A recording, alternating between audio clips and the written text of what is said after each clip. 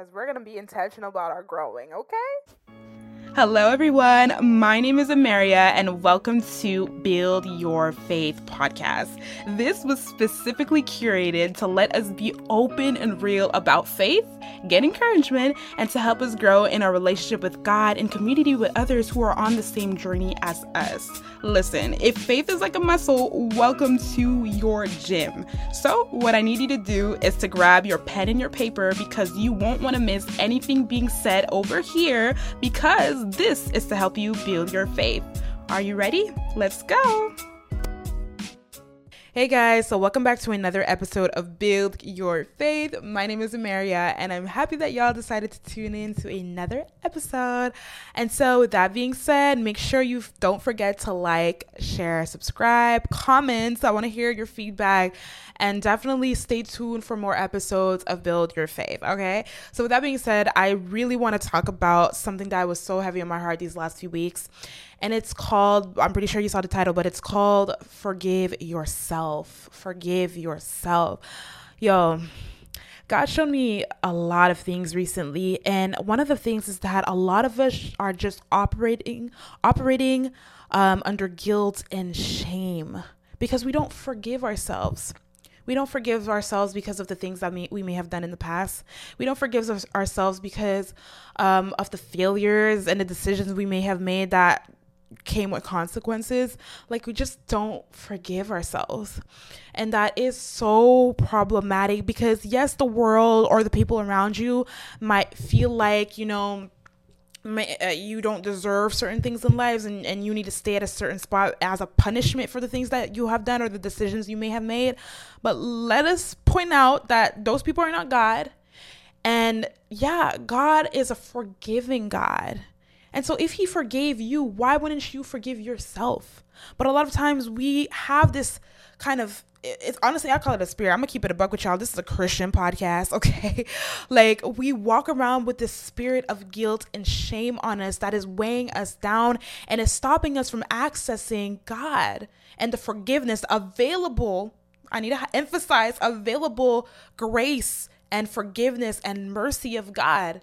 And that's the problem. So I want to just point out the verse that I want you to meditate on throughout this episode, throughout this week, and hopefully for the rest of your life is from Romans 8 verses 1. And it says there is no condemnation for those of us who are in Christ Jesus, which means that there is no disapproval. Like, God is not going to shun you.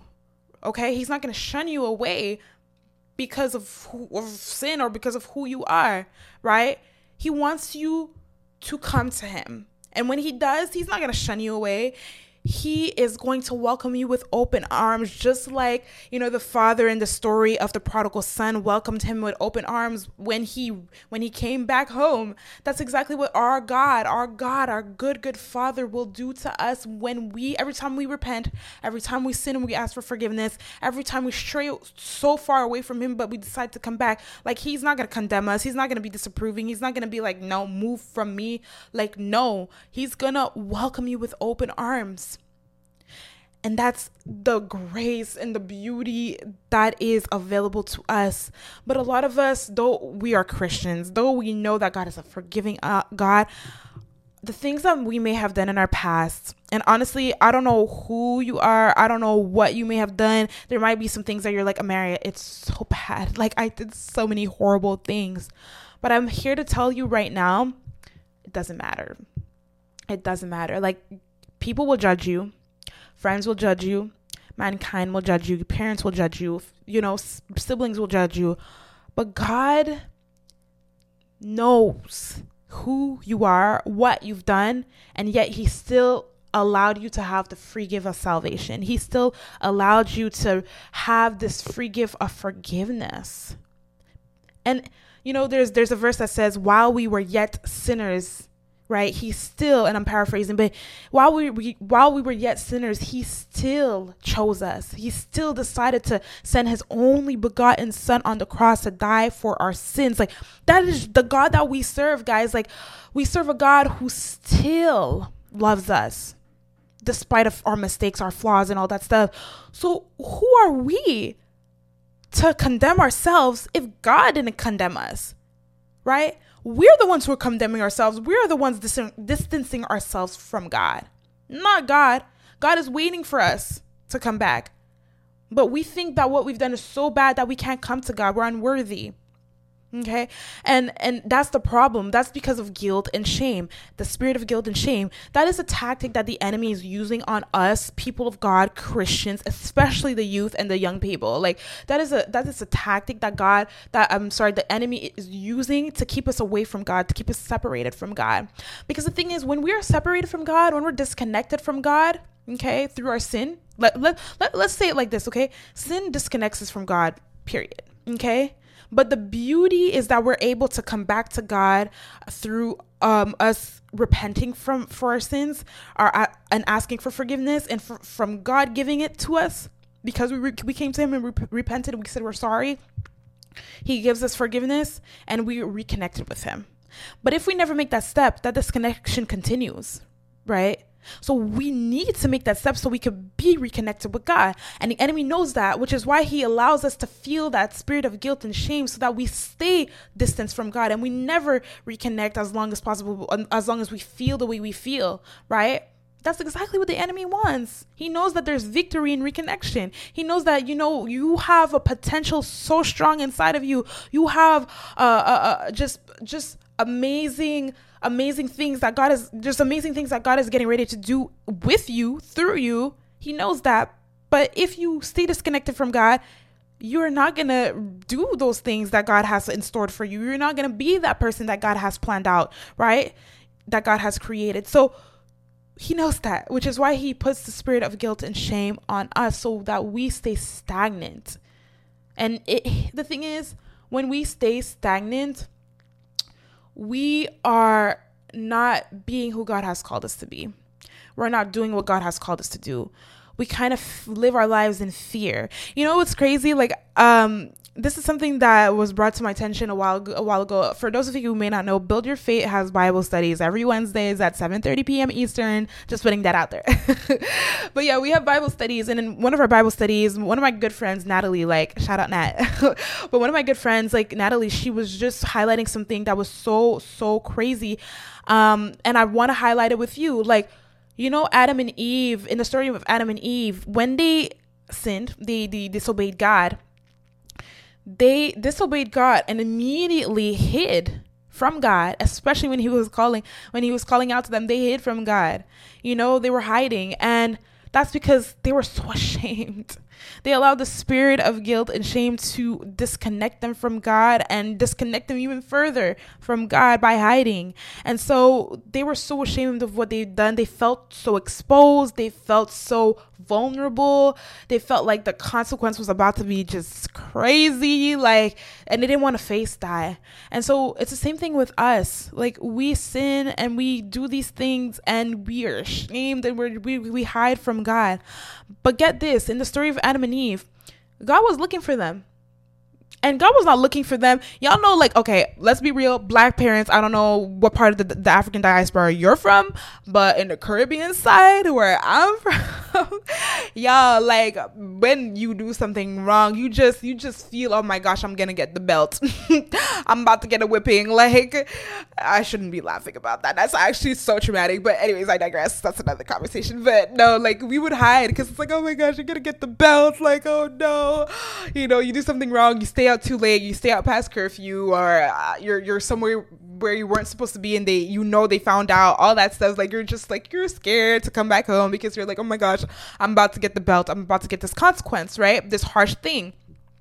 And that's what we expect from God. We expect God to be harsh with us because that's exactly what Adam and Eve expected. They expected God to be harsh with them.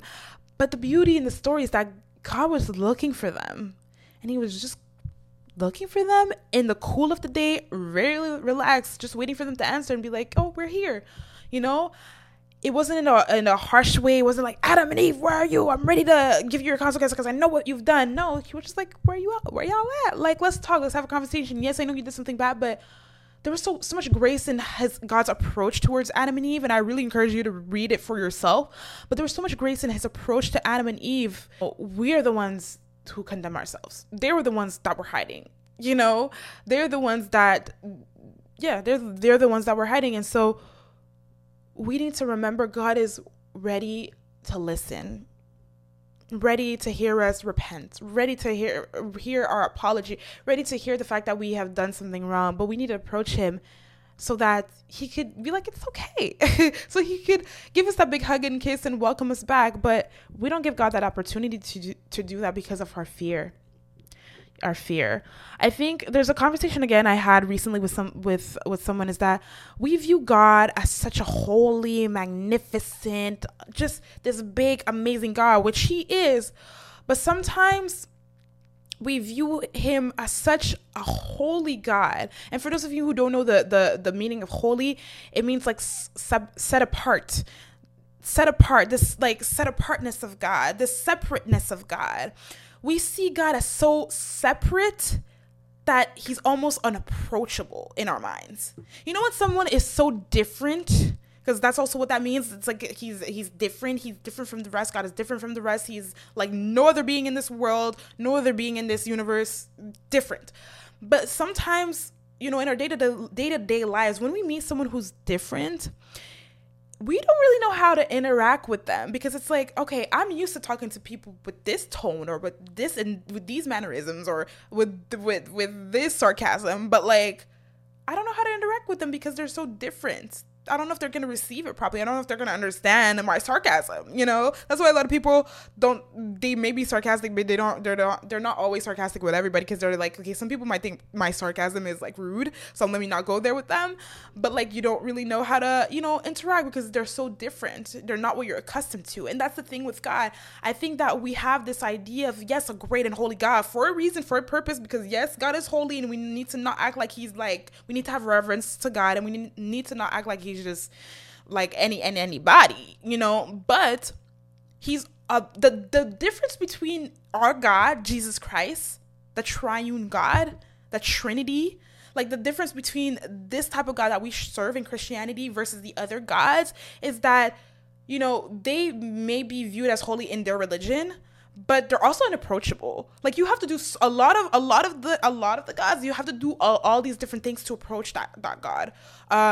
You know, and it's almost like you have to do all these works. It's like a work. It's a work system, a merited system, a system where it's like your works is what's going to give you access to heaven, eternal life, to this God. But the God that we serve, it's not by works. It's not by deeds, because nothing we will ever be able to do could inherit and be deserving of God's grace, who God is, all of that stuff. But yet he still allows us to you know, approach him and have access to these things because of grace, because of his love for us, and because he is an approachable God and he wants to have a relationship with us. That's the difference. And so again, like, we have, yes, this idea of a holy God, but also understand that he's an approachable God, which means that you could approach him every time you make a mistake, every time you failed, every time you did something wrong, every time you messed up. You could approach this God and be like, God, Father, Jesus, Daddy, like, I did something wrong. I'm sorry. And he's gonna be like, it's okay, my child. That's how you need to view God. That's how you need to view your Father, because justement, he is your Father. He is your Father, and he wants to have that relationship with you. He wants to be there when you fall, so that he could be the one to dust you off, because we try to dust ourselves off by our and we try it in our own might and in our own strength, but it doesn't work, because we end up either making it worse. You know, it's kind of like a child that falls down and makes a mess, or, you know, got paint everywhere or something. He's going to try to clean it up, but it's either like he can't do it because he's going to make a bigger mess because he doesn't have the tools necessary or the equipment available to clean up the mess, right? So it's going to make it worse. So he has no choice but to go to his or her parent to be able to clean up the mess, because they know how to clean up a mess, right? And so it's the same thing with God. We try it on our own, but it doesn't work, because we don't have the tools, we don't have the equipment to clean ourselves off. We're not able to clean our own sin up. If we did, then we wouldn't need God. But we can't, which is why we need God, which is why he wants to have a relationship with you where he does it for us. He delights in doing it for us and cleaning us off. You know, you don't have to hide from God. You don't have to hide when you make a mistake or feel like you need to get yourself together or clean yourself off before coming to God. He specializes in cleaning up messes, and he wants to do that for you. But for you to approach him, you need to see him as an approachable God. You need to see him as someone like a friend or a father or a family member that loves you enough to be able to do that. And when you start seeing him like that, every mistake, every failure, you're going to run towards God. God, I messed up. Here I am. Clean me off so I could go back out in this field and be the servant and the child and the person that you've created me to be. Right? And so, which is why it's so important, again, to not condemn ourselves, to see God as our Father, to not let the spirit of guilt and shame paralyze us, because it will paralyze us, because it will keep us in one spot. It will keep us disconnected from God. It will keep us distant from God if we allow it. But we cannot allow the spirit of guilt and shame to keep us bound. We need to operate in freedom, because there's some things that we are called to do in the kingdom of God that, hey, baby, it starts with you. Like the generational curses, it starts with you. But if you don't activate it, then this thing continues. We have a special calling on our lives, me and you, like all of us, we do. And we need to not allow the tactics of the enemy to rule over us or to win over us.